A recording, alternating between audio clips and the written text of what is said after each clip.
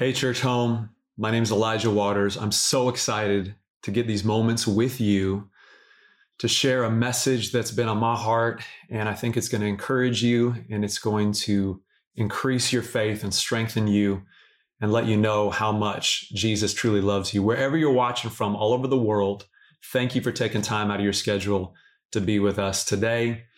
And if we haven't met before, I've been on staff for about 13 years with the church. Been married 20 years, have 4 kids. Miraculously, my wife and all 4 children are out of the house for these brief moments that we have of some silence in my life. So I hope you are able to find comfort, whether you're watching at home or you're in your car or wherever you are, that right now in these moments, God's with us and he's going to speak to us.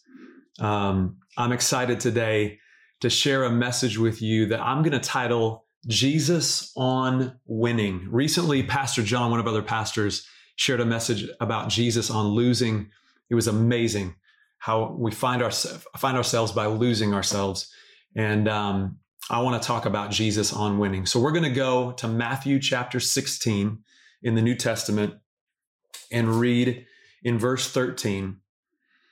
It says, when Jesus came into the region of Caesarea Philippi, he asked his disciples, saying, who do men say that I, the Son of Man, am? So they said, some say John the Baptist, some Elijah, and others Jeremiah or one of the prophets. And he said to them, but who do you say that I am? Simon Peter answered and said, you are the Christ, the Son of the living God. Jesus answered and said to him, blessed are you, Simon, son of Jonah, for flesh and blood has not revealed this to you, but my Father who is in heaven. And I also say to you that you are Peter, and on this rock I will build my church, and the gates of Hades shall not prevail against it. I will give you the keys of the kingdom of heaven, and whatever you bind on earth will be bound in heaven, and whatever you loose on earth will be loosed in heaven. Again, I want to talk today on the subject, Jesus on winning. Let's pray. God, thank you so much for these moments we have together. Lord, I pray that you would speak to all of us around the world, for everyone that's listening. And God, that we would experience your great and amazing and unfailing love and peace and joy in these moments we have. In Jesus' name, amen. When I think about winning, I definitely don't think about this year, 2020. I think we can all say that 2020 and the word winning don't really go in the same sense. I know at the beginning of the year, we were pumped. 2020, year of vision, year of victory, year of clarity, year of all these different things. And of course, we never would have expected all that's happened this year, all the challenges we faced, all the unforeseen circumstances from multiple pandemics, staying at home, being stuck, shelter in place, to natural disasters that are happening tragically around the world, to the fight for racial justice and equity and the civil rights movement that's happening right now in our country, and the fight that we are all in globally for racial equity. All these things we could have never imagined that they would have happened this year. But here we are in 2020. And the reality is that as much as all these things were a surprise to you and me, they weren't a surprise to God. They weren't a surprise to Jesus. Jesus is still the King of Kings and the Lord of Lords. He's still seated on the throne. He's still the Alpha, the Omega, the beginning and the end. You can't vote him in office. You can't vote him out of office. Jesus is forever and eternal. And God in eternity looks down and sees everything all at the same time. God is outside of time, and it's hard to even process that in our minds, but he is an omniscient, omnipotent, all-knowing God that isn't surprised. At the beginning of 2020, when COVID-19 happened and broke out across the globe, God was not up in heaven looking down saying, oh, myself, I did not see this happening. Oh, 2020, oh no, oh gosh, what? Oh, myself, what am I going to do? God did not get stressed out. He was not shocked or surprised by anything that's happened this year, as much as a surprise to all of us.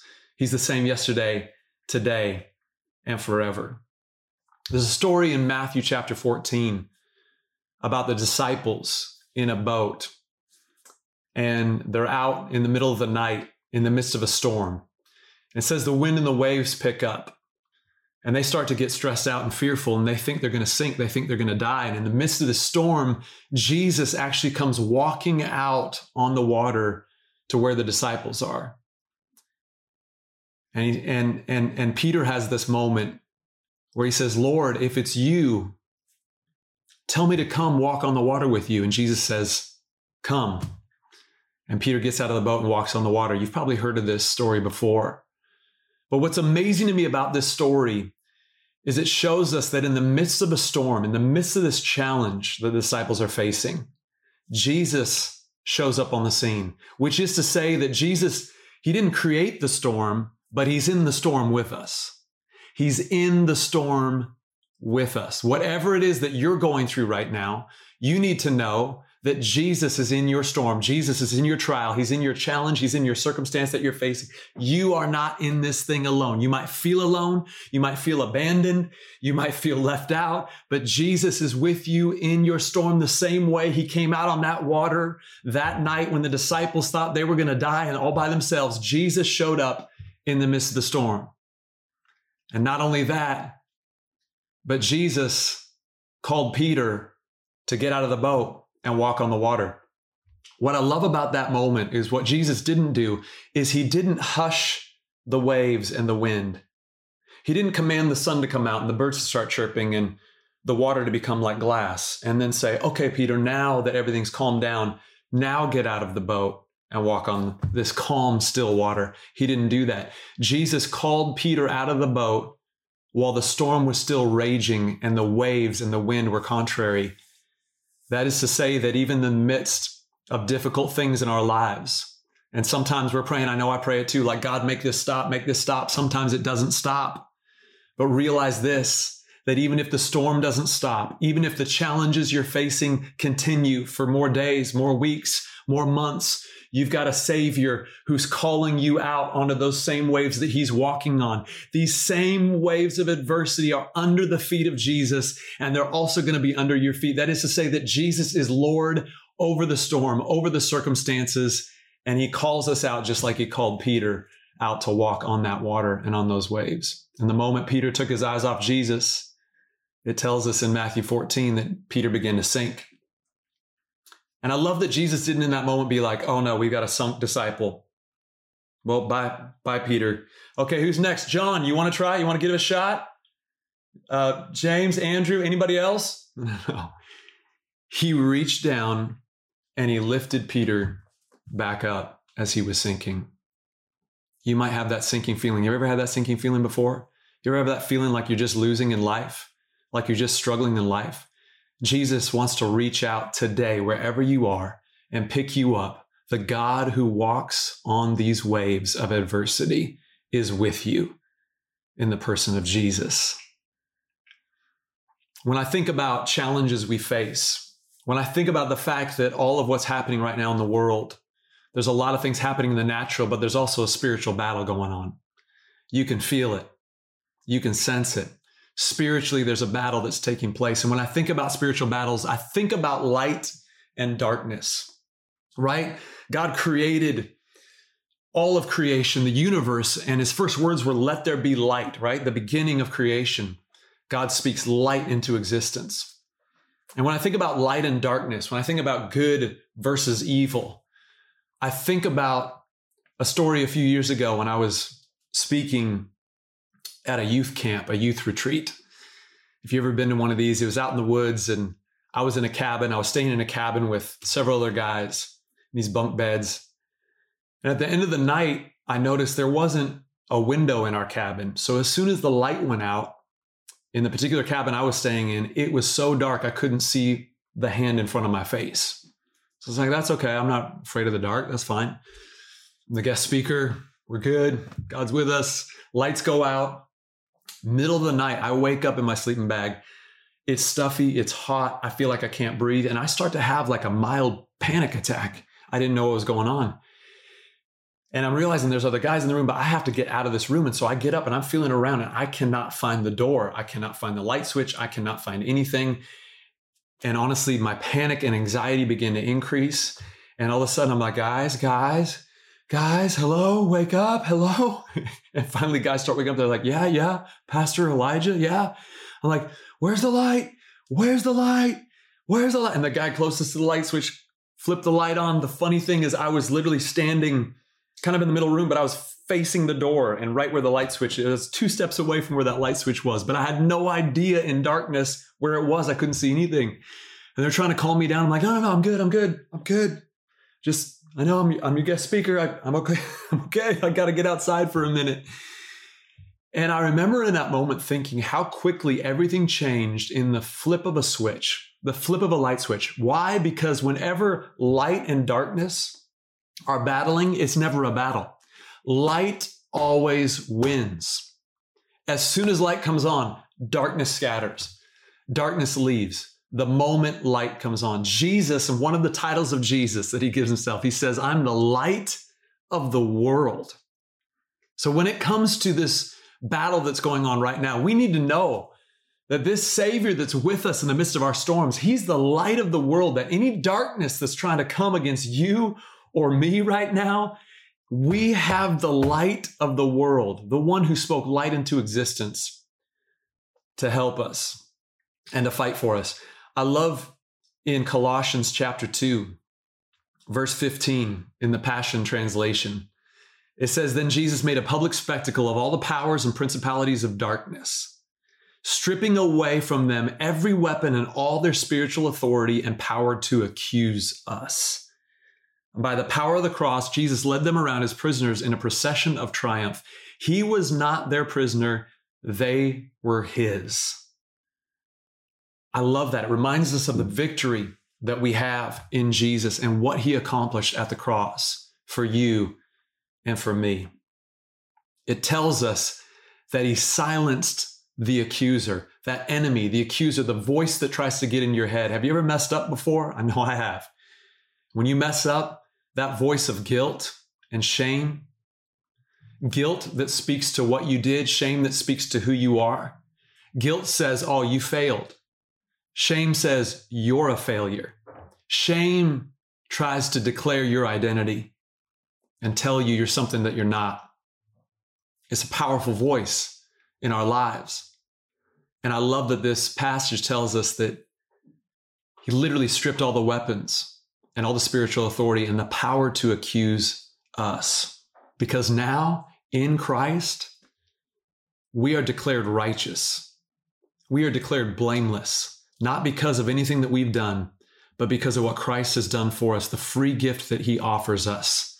If we just simply say yes to Jesus and put our faith and trust in Jesus, he declares there is therefore now no condemnation anymore, no shame, no guilt, no condemnation for those who are in Christ Jesus. I know I've messed up.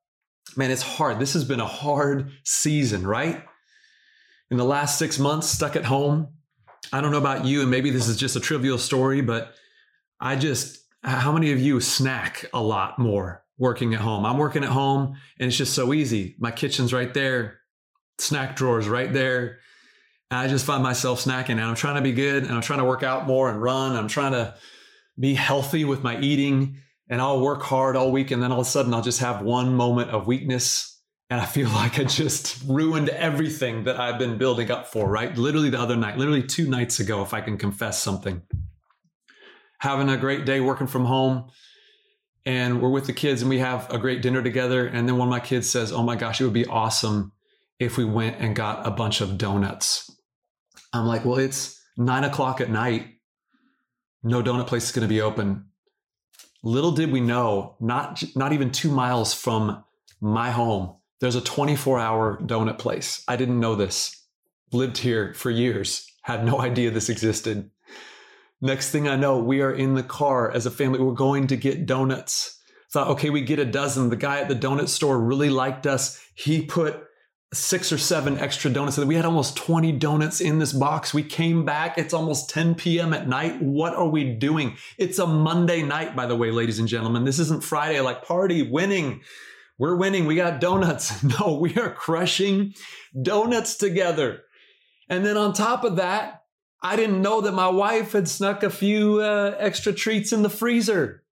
I love Jesus, but I also love Ben and Jerry, if you know what I'm talking about. I had a moment of weakness and went off the rails. And honestly, about an hour later, I felt bad from the dairy. I felt bad from I was like, oh my gosh, I haven't had that much sugar in so long. I feel awful. You know that awful feeling where you're like, I overdid it. What was I thinking? This is awful. This is awful. That awful, shameful feeling. And I know, again, it's just a small little story and analogy.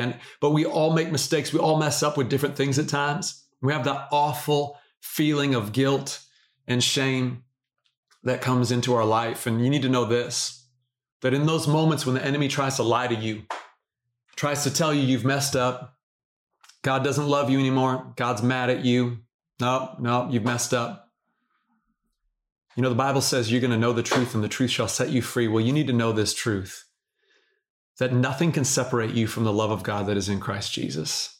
Not your sin, not your Ben or your Jerry's, not your donut run. Nothing separates you from Christ's love that he has towards you, that he demonstrated at the cross, that you and I never deserved.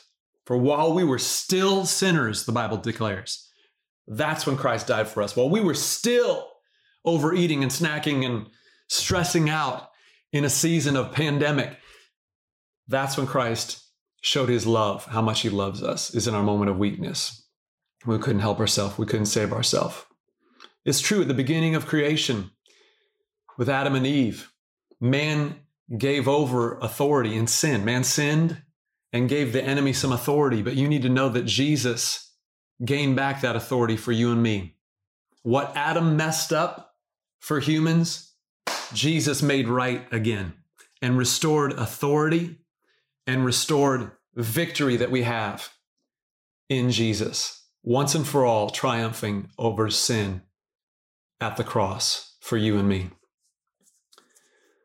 I love this passage that we read today in Matthew chapter 16, because it's a moment when Jesus is with his disciples and he says, who do people say that I am? They mention some different prophets, some different names. And then he turns the conversation. He says, well, who do you say that I am? This is a big moment. And Peter steps up and he says, Peter at the time his name was still Simon. He says, you are the Christ, the Messiah, the Son of the living God. Jesus says, blessed are you, Simon, for flesh and blood hasn't revealed this to you. You didn't get this from the internet. You didn't get this from Wikipedia. You didn't Google who is Jesus. You didn't get this from information. You got this from a revelation, an experiential knowledge from the Heavenly Father. And then Jesus says, and now I say to you, Simon, that your name's no longer Simon. This is the moment where this fisherman Simon's name gets changed from Simon to Peter. Peter, which means rock. He says, I'm changing your name now to Peter so you can know who I am, and I'm going to show you who you are. Because you'll never know who you really are until you know who Jesus is. You want to find out who you are, what you're supposed to be doing with your life, who you're becoming? Lean more into who Jesus is. Find out who Jesus is. Because just like Simon, the moment he declared, you are Christ, Christ went back to him and said, now your name is going to be Peter. And then I love this next part. He says, and on this rock, I'm going to build my church. He was not talking about buildings. He was not talking about services. He was talking about people. That word church in the New Testament Greek, ecclesia, it literally means a called out people. It means people. It means you and me. We are the church. If you've been asking, when are we going to have church again? We are having church. And better than that, you are the church. We are the church together. And Jesus says, I'm building my church, and the gates of hell, that is all the power of hell, will not prevail against it. You know what that means? Hell loses. The church wins. Jesus is building his church, and hell will not win. Hell will not defeat the church. A pandemic will not defeat the church.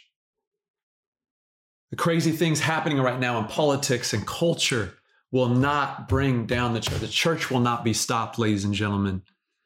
I will build my church and the gates of hell will not prevail against it. And I love the next verse, verse 19. Jesus says, also, I say to you, Peter, that I'm going to give you the keys of the kingdom. And whatever you bind on earth, and a better translation says, will already be bound in heaven. Whatever you loose on earth will already have been loosed in heaven. But I love this idea of Peter recognizing who Jesus is, understanding now who he is, and then being given keys. What are keys? Keys represent authority. Keys represent access, right? If I give you a key to my house, you've got a lot of authority now. You can come and go whenever you please and have access to my house. I give you keys to my car. You can go drive my car somewhere. Keys open doors, obviously. Keys give us access to things and represent authority. And as I'm looking at studying this passage of scripture, I realize, wow, our authority is connected to our identity, and our identity is connected to Jesus. That's why the enemy's always trying to attack your identity, because he knows that when you know who you are in Christ, there's authority that comes with that.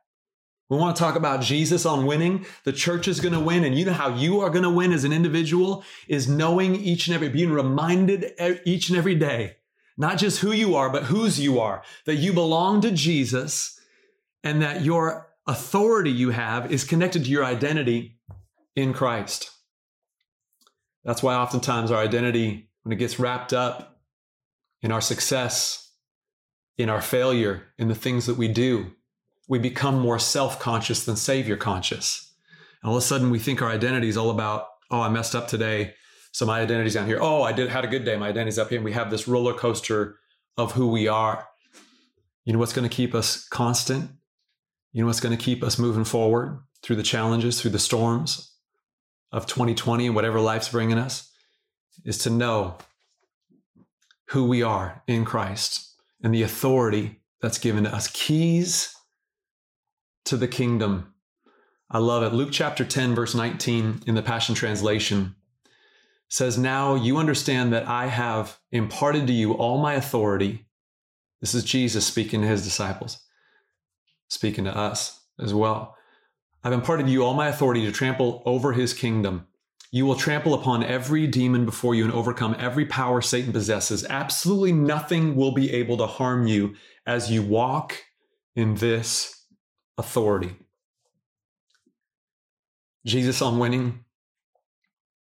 Yeah, the battle belongs to the Lord. God's in control. He's sovereign. He's a good and gracious God that knows every trouble you're facing right now. But not only that, it's not just about seeing him walk on those waves. It's about him calling you out to walk on those waves, to walk in that authority that he's given you. I think about a year ago, a friend of mine, Graham Bunn, here in Los Angeles, he invited me to go with him to a music festival. It was a little Christian music festival called Coachella. Okay, dumb joke. It wasn't a Christian festival, but it was a music festival out here in California. And we got there. My friend Graham works with country music artists, and his job, he does a lot of interviews and is really well connected. All that to say, he got these wristbands that were gifted to him that got him and I into this festival for free. And that was amazing because this festivals can cost a lot of money. And so he's like, hey, they mailed me these wristbands, so we get in free. I'm like, no way, that's awesome. Thank you for inviting me. So we go out to this festival and there's concerts happening all day. And we go in and we watch the first couple shows and there's thousands. I've never been in crowds so big before in my life. Thousands of people that are gathering. And we're watching, with the thousands of people in the crowd and for the first couple shows. And then he's like, I wonder if these wristbands will get us like better seats or, to other places. And for the first half of the day, we're just kind of roaming around with everybody else. And we're like, this is awesome. Cool that these got us in free. Well, we decide to go up towards the stage and there's security there. And security looked at us and looked at the particular wristband we had. And they're like, oh, hey, right this way. And we're like, what? Oh, okay. Next thing we knew, we are backstage now and being offered like free food. And we're like, what's going on? And they said, oh, well, as soon as this next concert starts, we've got a space for you right up next to the stage where you get to watch from right there in front of the stage. You don't have to be out with the tens of thousands of people in the crowd. We've got a space just for you. And Graham and I look at each other. We're like, oh my gosh, how did we not know this?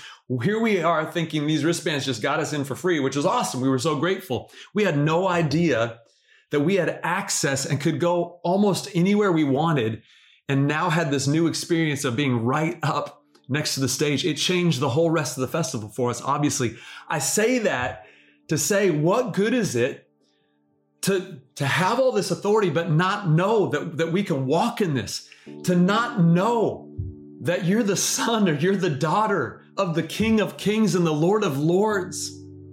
That as much as you feel beat up right now in life, as much as the enemy can't get to you because of who's on the inside of you, greater is Jesus on the inside of you than any enemy that's around you.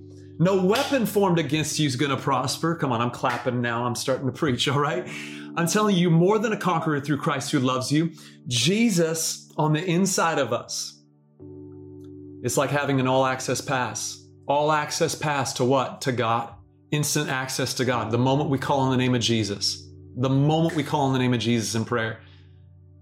It says in Philippians that at the name of Jesus, every knee has to bow, those in heaven and on earth and under the earth, and every tongue has to confess that Jesus Christ is Lord. That means there's so much power in the name that's above every other name. And we have access to that name because of the knowledge that we have in Christ.